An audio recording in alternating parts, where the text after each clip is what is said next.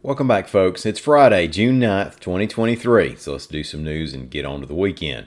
We're going to talk about Alabama's congressional districting, grade school reading results, and a fallen Iraq war hero. My name's Ike Morgan, and we are down in Alabama.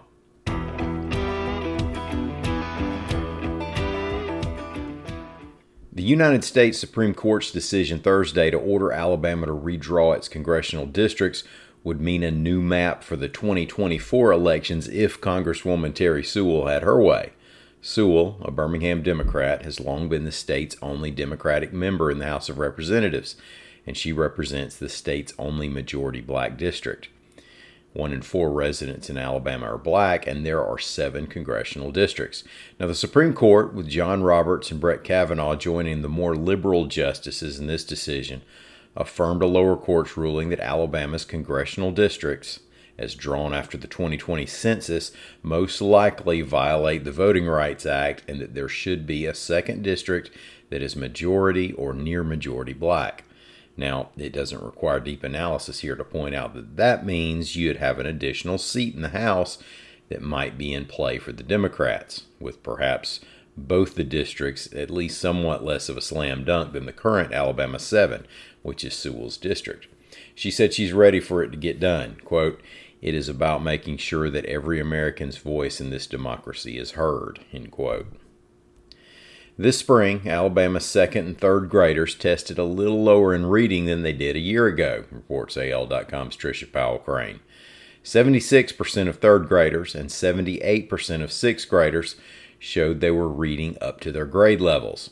Now that's 2 percentage points lower for each. Remember, these standards were adopted 2 years ago and are tougher than they were before. Challenges to getting the students ready this year included new textbooks that weren't available at the beginning of the school year, and a class of 3rd graders whose educational careers began with COVID-19 taking out the last part of their kindergarten year and making a mess of their 1st grade year. State Superintendent Eric Mackey, quote, "This is a true accounting of where we are, but we want it to be a lot better." Still, you had 7 schools that had all their 3rd graders reading at grade level, 100% of the 3rd grade students, and 3 schools that had all their 2nd graders reading at grade level. And that's a pretty cool showing, so let's run them off.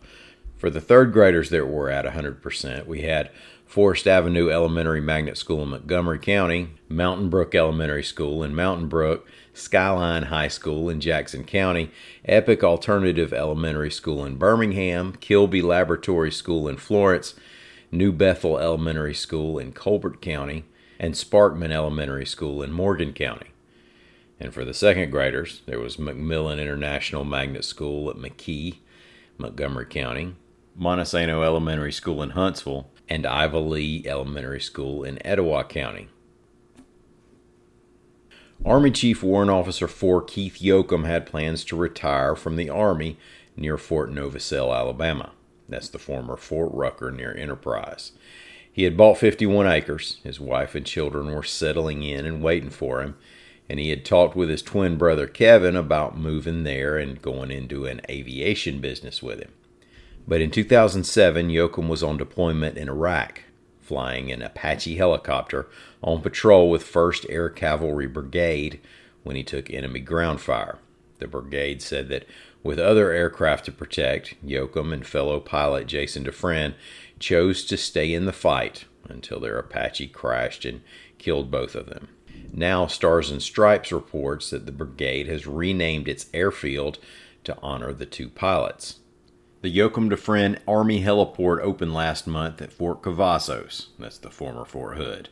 Now, this is part of the Pentagon's renaming of military installations that carried the names of Confederate officers, and the airfield was previously named Hood Field. The twin brother, Kevin Yoakum, by the way, is still in Alabama, working a civilian job at Fort Novosel.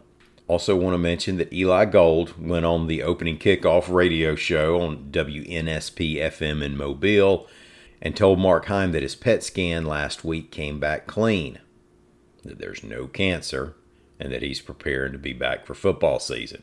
We'll take news like that. Thank y'all so much for listening. We're going to be back here on Monday. Until then, y'all have a great weekend and come by and see us anytime you want to on the internet at al.com.